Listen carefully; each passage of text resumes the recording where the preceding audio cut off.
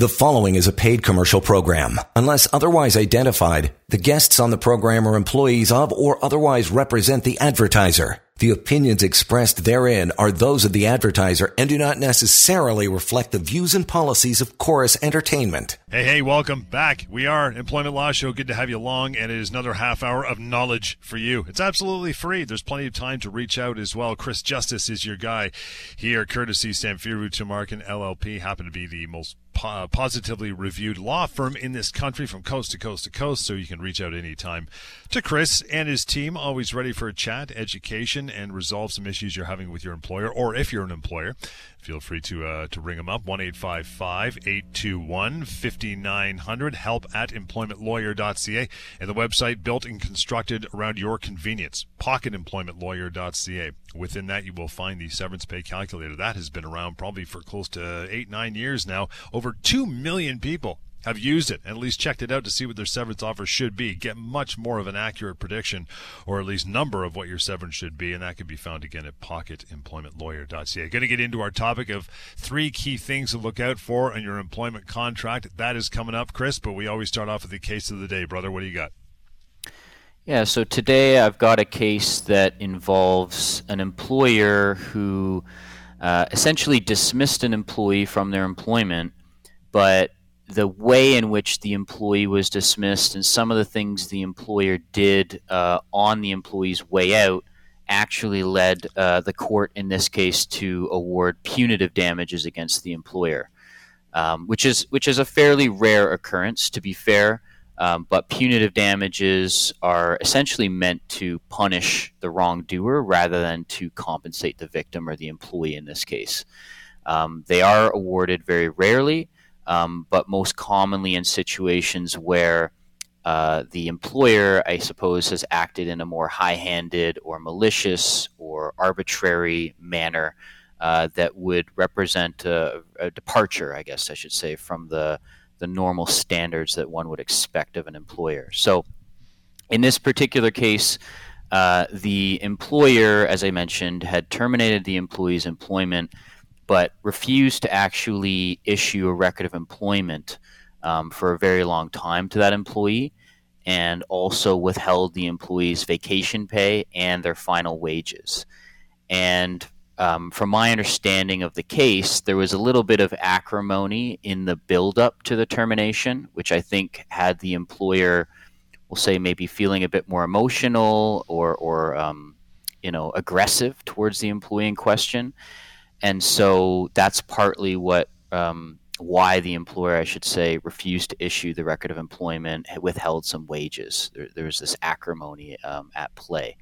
And when the case eventually made its way to trial, even though the employer was aware that it was obligated to provide the employee with these amounts, it would still refuse to do so. And that was a huge, I think, factor in the decision is the awareness of it.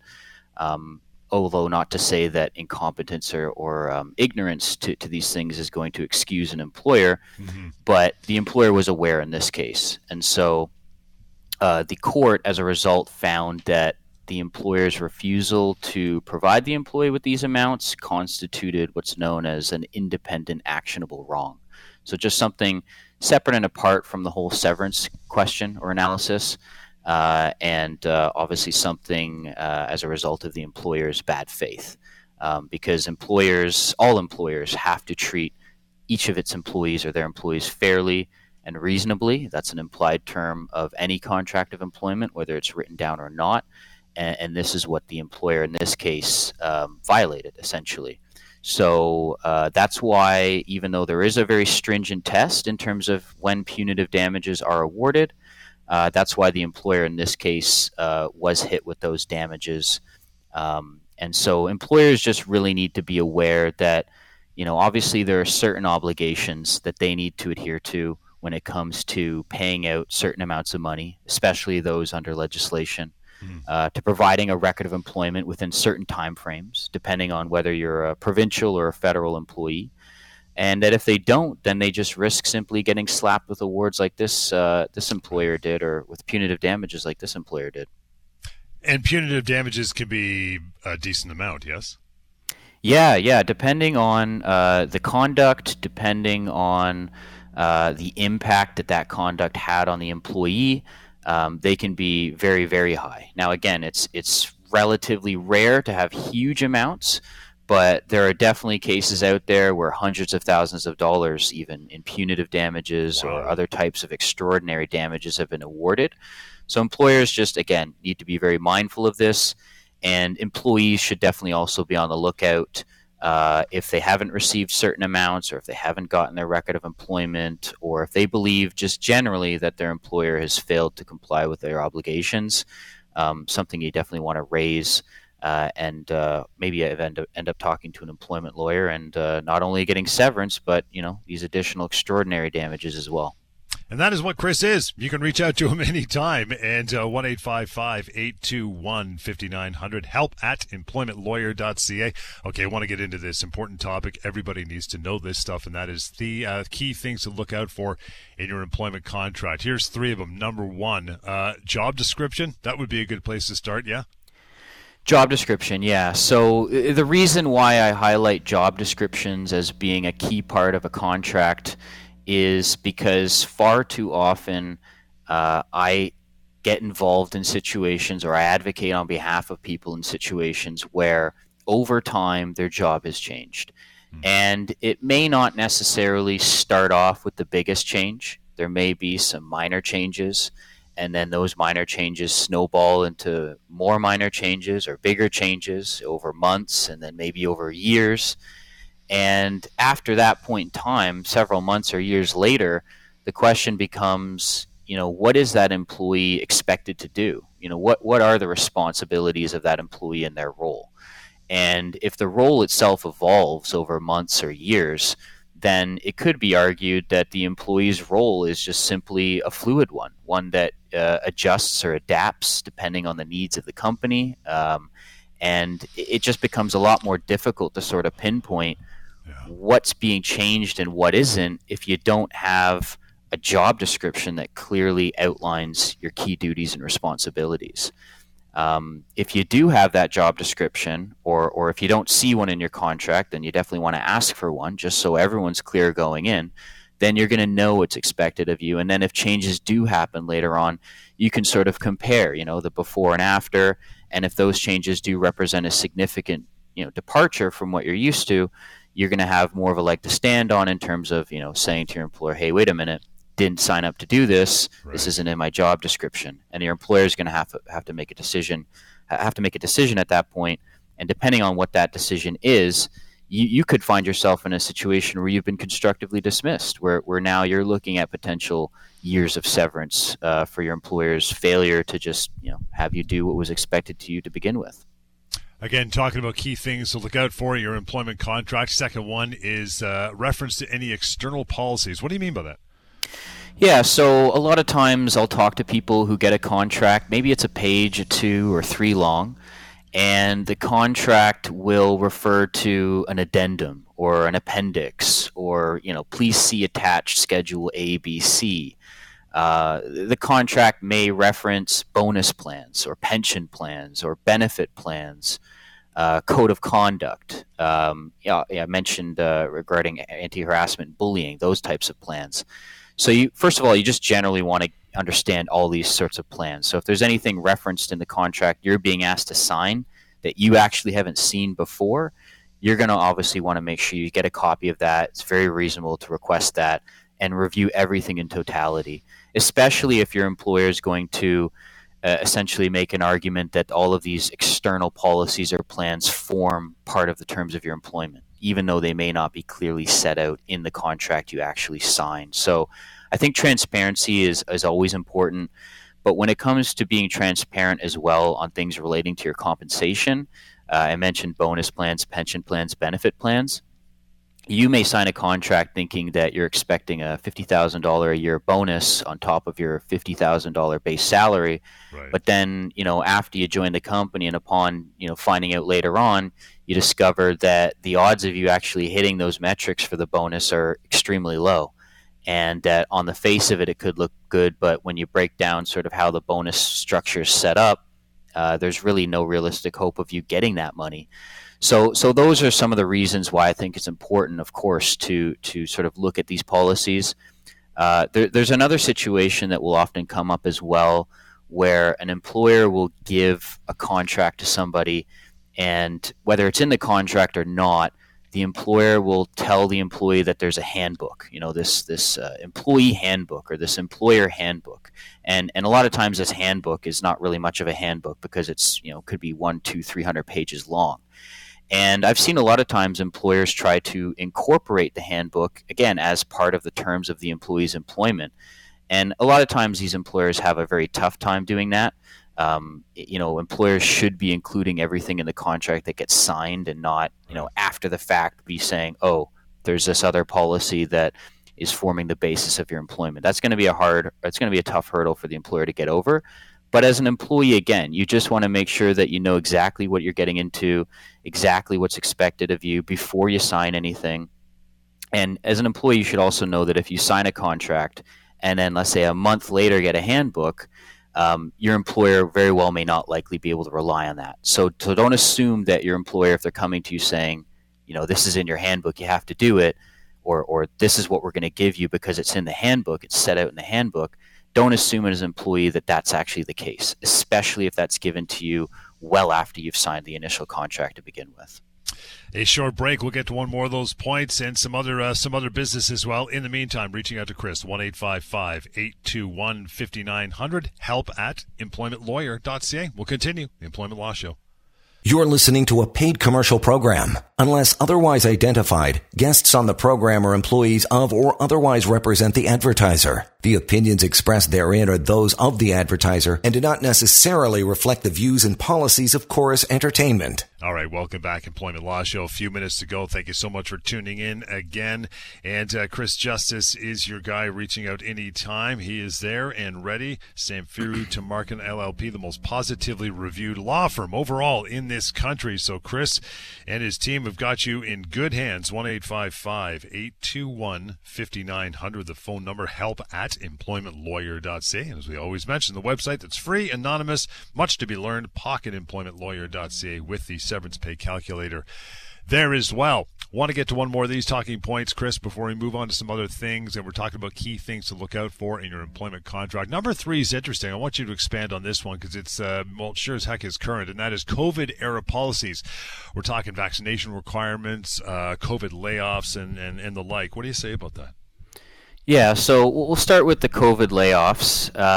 Before the onset of COVID, I would say that it was much more rare to find a temporary layoff or a layoff section in somebody's contract. A lot of times there would be a termination clause, but not always would there be something saying we have the right to lay you off, let's say in accordance with the legislation. Now, with the onset of the pandemic, and of course because tons of people across the country have been laid off due to COVID, or at least they're being told it's due to COVID, I myself as a lawyer am seeing a lot more new contracts with layoff provisions. Whether they're COVID-related layoffs or just layoffs in general, there are more layoff provisions. And I think that can have a bearing on a company's ability to institute a layoff. It doesn't mean by any means they can get away with laying somebody off for 2 years, but much like a termination clause, as an employee, you're going to want to be mindful of any layoff clauses, especially given where we're at nowadays with this pandemic and what's been going on for the past couple of years. So, like I say, that could potentially give an employer an ability to lay you off for a certain period of time. But like anything that's relating to contracts, it has to be worded in a very precise way.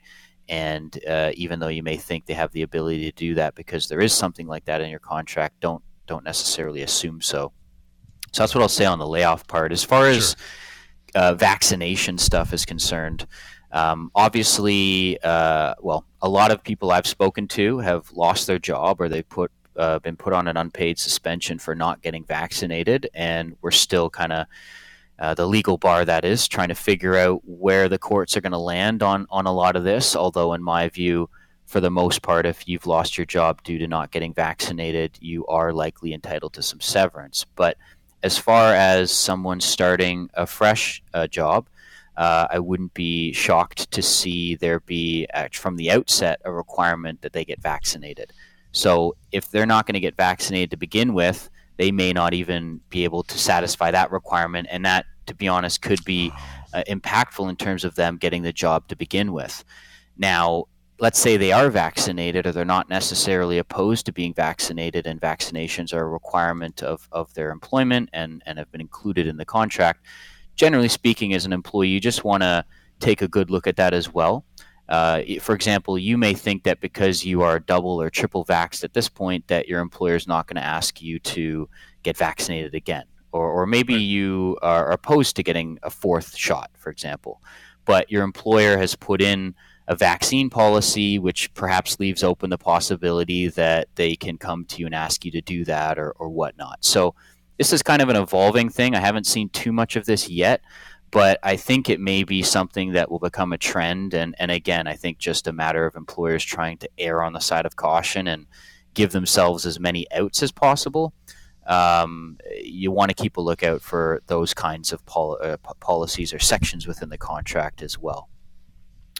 It's amazing the COVID era policies. There's language that never was around 2 years ago. Crazy. Yeah. You know what I mean? I know exactly. And one other thing, actually, I just wanted to mention regarding COVID era policies has to do with the remote working relationships. So since the onset of the pandemic, many people have been working from home. Some employers are fine with that arrangement continuing. Some employers prefer there to be a hybrid policy where maybe part of the time you work from home, part of the time you come into the office. And then some employers, even though they may have accommodated you by having you work from home for, say, the last 2 years, are now just insisting that you come back and work full-time in the office. And so obviously if there's something in a contract that sets out that kind of arrangement, how they want to do things, especially if you're going into a new employment situation, you'll definitely want to be mindful of that. If you're in an existing employment situation and your policy may be silent on work from home relationships, even though you may have been working from home for the last 2 years, as an employee, don't assume that you can continue to do that. I know it may seem like it makes sense that, I've been working somewhere for 2 years. Now my employer is requiring me to come back in, but I can do 100% of my job from home. So why do I need to go back in? I don't want to go back in. Can I just say, no, I want to stay at home?